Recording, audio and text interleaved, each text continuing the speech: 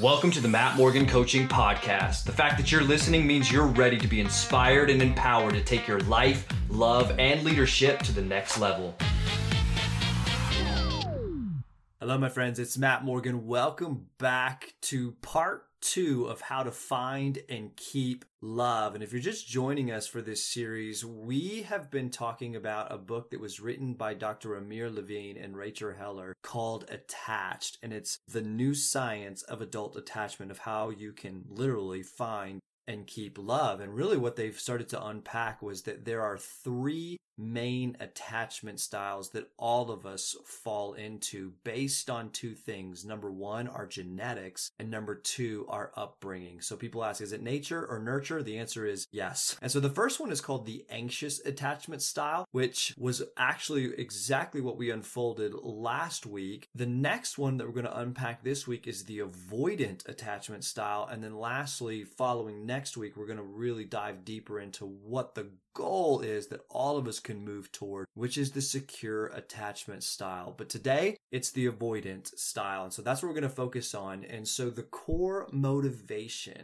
behind the avoidant attachment style is to have their own independence. You guys, the avoidance type, they falsely believe that a relationship will actually hinder their personal autonomy and freedom. And so as a result, like the anxious style who has activating strategies, the avoidant has deactivating strategies that they use to distance themselves when things get a little bit wonky in their own head and thoughts. Okay, so let me give you 10 different deactivating strategies so that you can be able to help detect, maybe that's me. Maybe that's my partner. Maybe that's my friend. And so this would be a good podcast to be able to share with them. And so the first one is saying or thinking, you know what, I'm just not ready to commit, but then staying together nonetheless, sometimes for years. Oftentimes people stay in relationships way too long. Number 2, focusing on small imperfections and thus devaluing your partner. For example, maybe you focus on the way she talks or the way he dresses or the way she eats. Perhaps they're not your intellectual equal. Okay, you can fill in the blank here, but either way, it gets in the way of your romantic feelings and causes you to have an unrealistic romantic view of how a relationship should be. That's a big one for people who are avoiding this. Number 3 is pining after an ex-girlfriend or a boyfriend. Dr. Amir Levine, he actually in his book Attached calls it the phantom ex syndrome, right? Oh, maybe this isn't as good as it was before. So you're comparing and contrasting from the phantom ex. Number 4, flirting with others.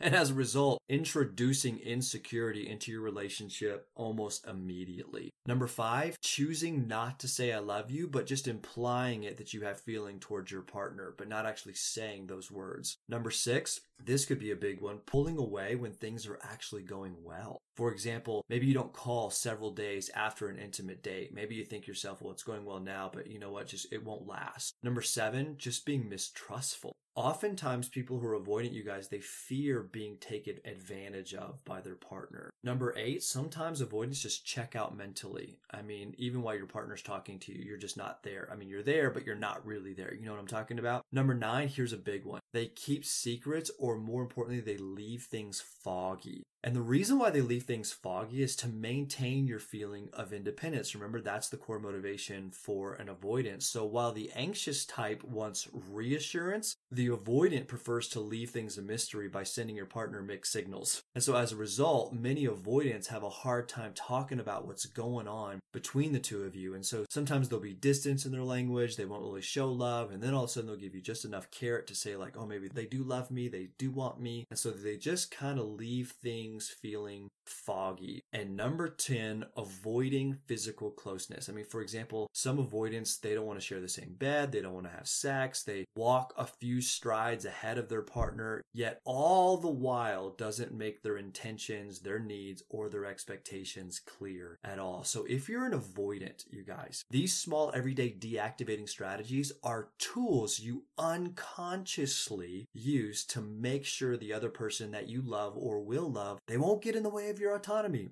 But friends, at the end of the day, like the anxious type that we talked about last week, but from the opposite spectrum, we got to realize that these tools are standing in the way of you actually being happy and whole in any relationship. And so your deactivating strategies are caused from the false belief that your partner will get in the way of your personal happiness, okay? So let me give you just a couple of examples of what avoidance look like, okay? The first one is Barry. Barry's 46 years old, and he just got a divorce not too long ago. And so he's still licking his wounds from his divorce. And he says, you know what? I want to make up for the time that I was married. And I want to feel that women desire me. So, he's like, quite honestly, I want a lot of sex. But I know I got to be careful, though, because every woman that I go out with immediately starts fantasizing about what kind of father I'll be to her kids and how our last names will sound together. And he says, you know what? I've been dating someone for almost a year now. Her name is Caitlin, and she is great in every way. And I know that she would love for us to become more serious. But you know what? I mean, it's just going to take me a long time before I'm ready to trust another woman to commit and love. But even though I know exactly what I don't want and what I'm not willing to compromise on, you would say, well, like what? And he's like, well,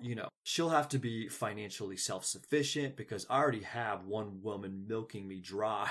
I got no intention of supporting two. But there are also some other lines that I'm just not willing to cross, okay? So when you hear something like that, you're like, okay, what type is he? That would be an avoidant, all right? Now, you might be saying to yourself, I mean, that's just a guy who went through a divorce and is bound, to be cautious, right? Well, that may be true, but until we hear the evidence, you'll see a contrary example of him actually being an avoidant. You see, guys, he says that even after he falls in love, he won't compromise. Did you hear that? That he values his independence and that he's mistrustful. And notice how he even talks about her kids, quote unquote, right? He could be talking about a woman with children from a previous marriage, but it's also possible that even when imagining their joint kids, Barry views them as her kids. See the separation? And so that language he uses is creating distance. And so he's afraid of being taken advantage of by women who want to tie him down in a marriage and want to be exploited financially. And so consider the golden rule, okay? Determine if he or she seeks intimacy and closeness. You know he doesn't. He talks about wanting to be sought after and a lot of sex, but mentions nothing about emotional support and closeness. When that happens, you can probably guess that they're an avoidant. And a lot of you are like, well, how do I determine if someone's avoidant or not? How do I determine if someone's anxious? Well, this book actually has a survey for you to take so that you can be able to help get an understanding of that. And they do a really good job saying it's not just from one statement. It's from a lot of different data points and statements over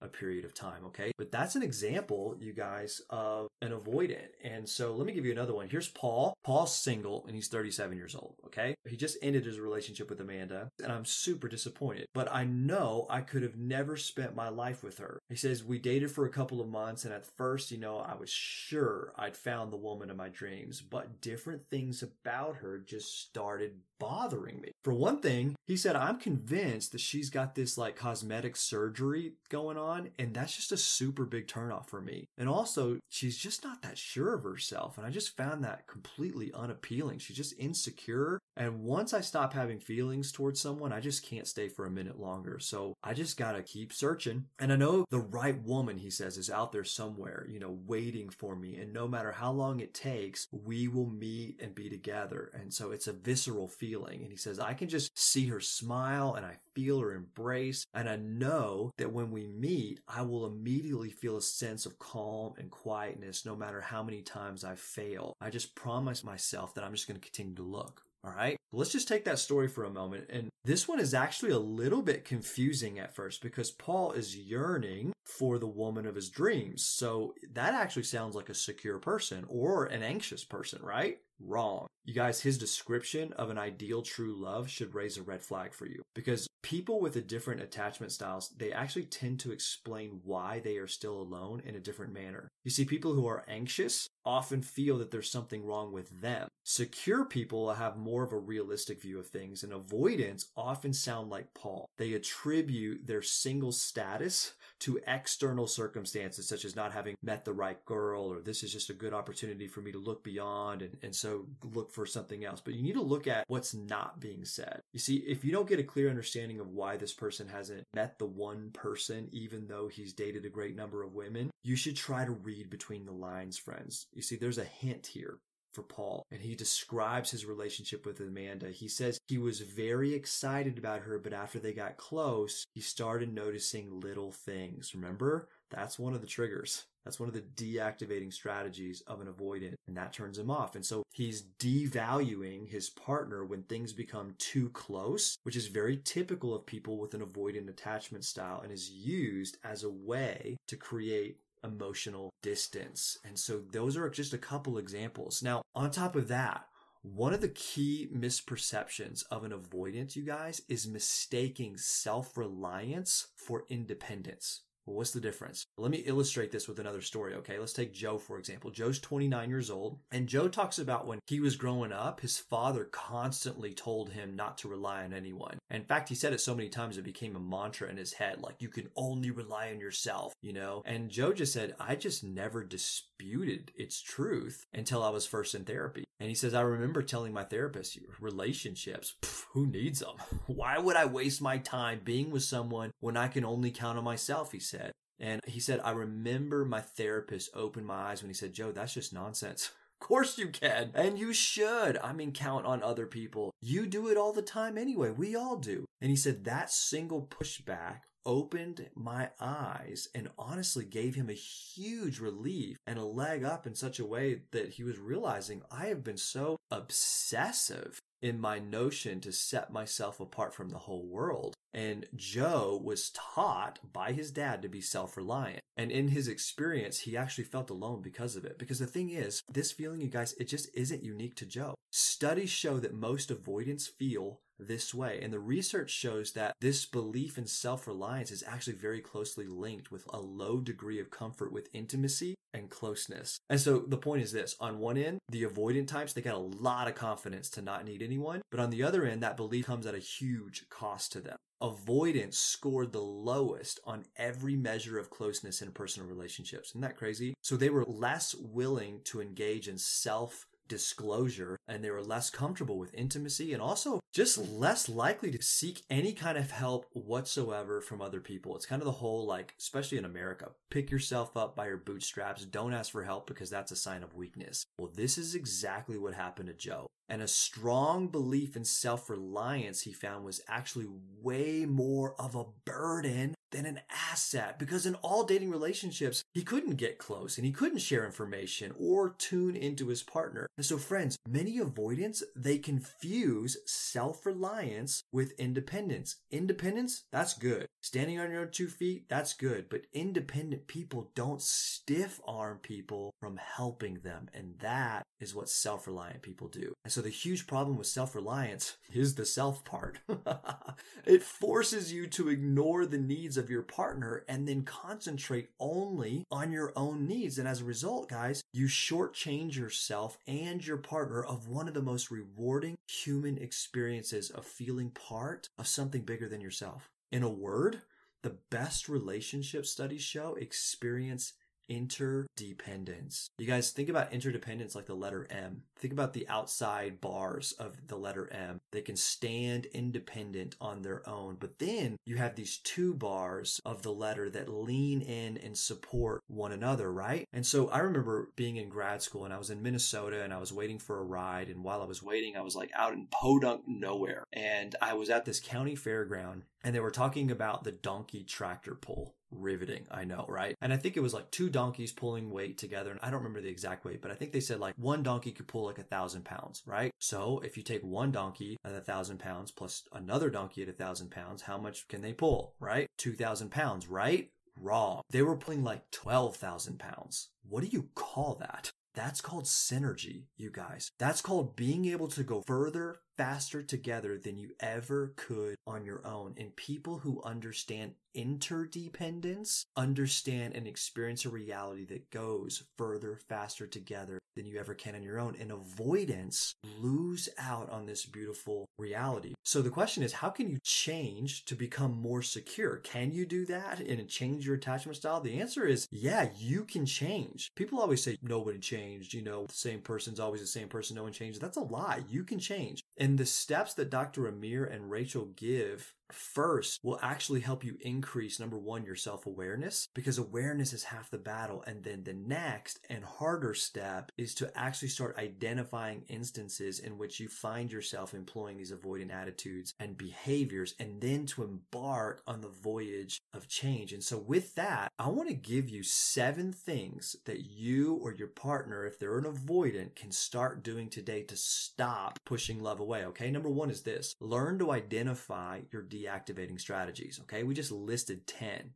just a few minutes ago. So for example, first you're excited about them, but then you have this gut feeling that maybe he or she is not right for you. Just stop, pause for a second and think, okay, is this a deactivating strategy? Are all those small imperfections you're starting to notice really maybe your attachment system's way of making you step back from intimacy? Remind yourself, guys, that this picture is skewed and that you need intimacy despite your discomfort with it. That's a huge one, number 1. Number 2, change your lens from self-reliance model that we just talked about to valuing interdependence instead. It's a huge mindset shift. Number 3, find a secure partner. If you're in the dating game and you're still dating around, if you're single, find secure people. Secure people tend to make their partners secure. And we're going to learn more about what secure people look like next week, so you won't want to miss that. But number 4, be aware of your tendency to misinterpret behaviors. Okay? Friends, negative views of your partner's behaviors and intentions infuse bad vibes. And so your choice to go negative is just that. It's your choice. So choose a different lens. I always say change your lens and you'll change your life. And you can choose your partner, okay? You can choose to trust. You can choose to believe that your partner has your best interest at heart, okay? Yeah, they're going to screw up sometimes, okay? They're human. But those mistakes, you can choose to say, okay, those are just the minority. And sometimes what we do who are avoidants is we confuse minority negatives to override the majority positives. And so one way of being able to do this well is by employing step 5, which is this: make a relationship gratitude list. Guys, I'm telling you, when you shift your attitude toward genuine gratitude and you share it with your partner, you will see him or her doing something. Just share it, communicate it, talk about it. It's a game changer when you start looking for things that you appreciate as opposed to looking for things you don't. That's huge. Number 6, and this is for some of you, but not everybody who's an avoidant, may you nix the phantom X. Okay, if you have this, may you nix this. Listen, friends, the grass is greener not on the other side, but the grass is greener where you water it. Are you with me? Come on. Number 7, and lastly, is this: forget about the one. Okay, who meets your long, rigid checklist that you have. Instead, just make a list of non-negotiable values, and then a list of negotiable wins. Okay, so if you're in the dating game and you're looking for someone, how to find love and keep love, well, just differentiate between true priorities and your preferences, okay? And when you're able to do that, you're able to realize, there's not just some mystical quote unquote right person out there, but rather you can come to peace with someone who's right in front of you who aligns to your non-negotiable core values. I mean, if there was just one person who's a soulmate out there or just one divine, element, think about how off that would be. Like, 150 years ago when somebody made a mistake and they didn't marry the one. Well, now their partners who they're supposed to be with couldn't marry the one either, which then sets in motion a chain reaction so large that by today, none of us are really with the one that's the soulmate that we're supposed to be in. So just nix that, okay? That doesn't mean that there isn't people who are better for you, but you've got to think about like, okay, here's my list of non-negotiables and then go from there. Now, you guys, there's even additional tips and insights, and that's why I want to invite you to get this book attached because it's so good, especially if you're dating. And so that is the avoidance style, and next week, we're going to unpack the secure style, the one that we're all going to take steps towards. So cheers for now, and we'll see you next week.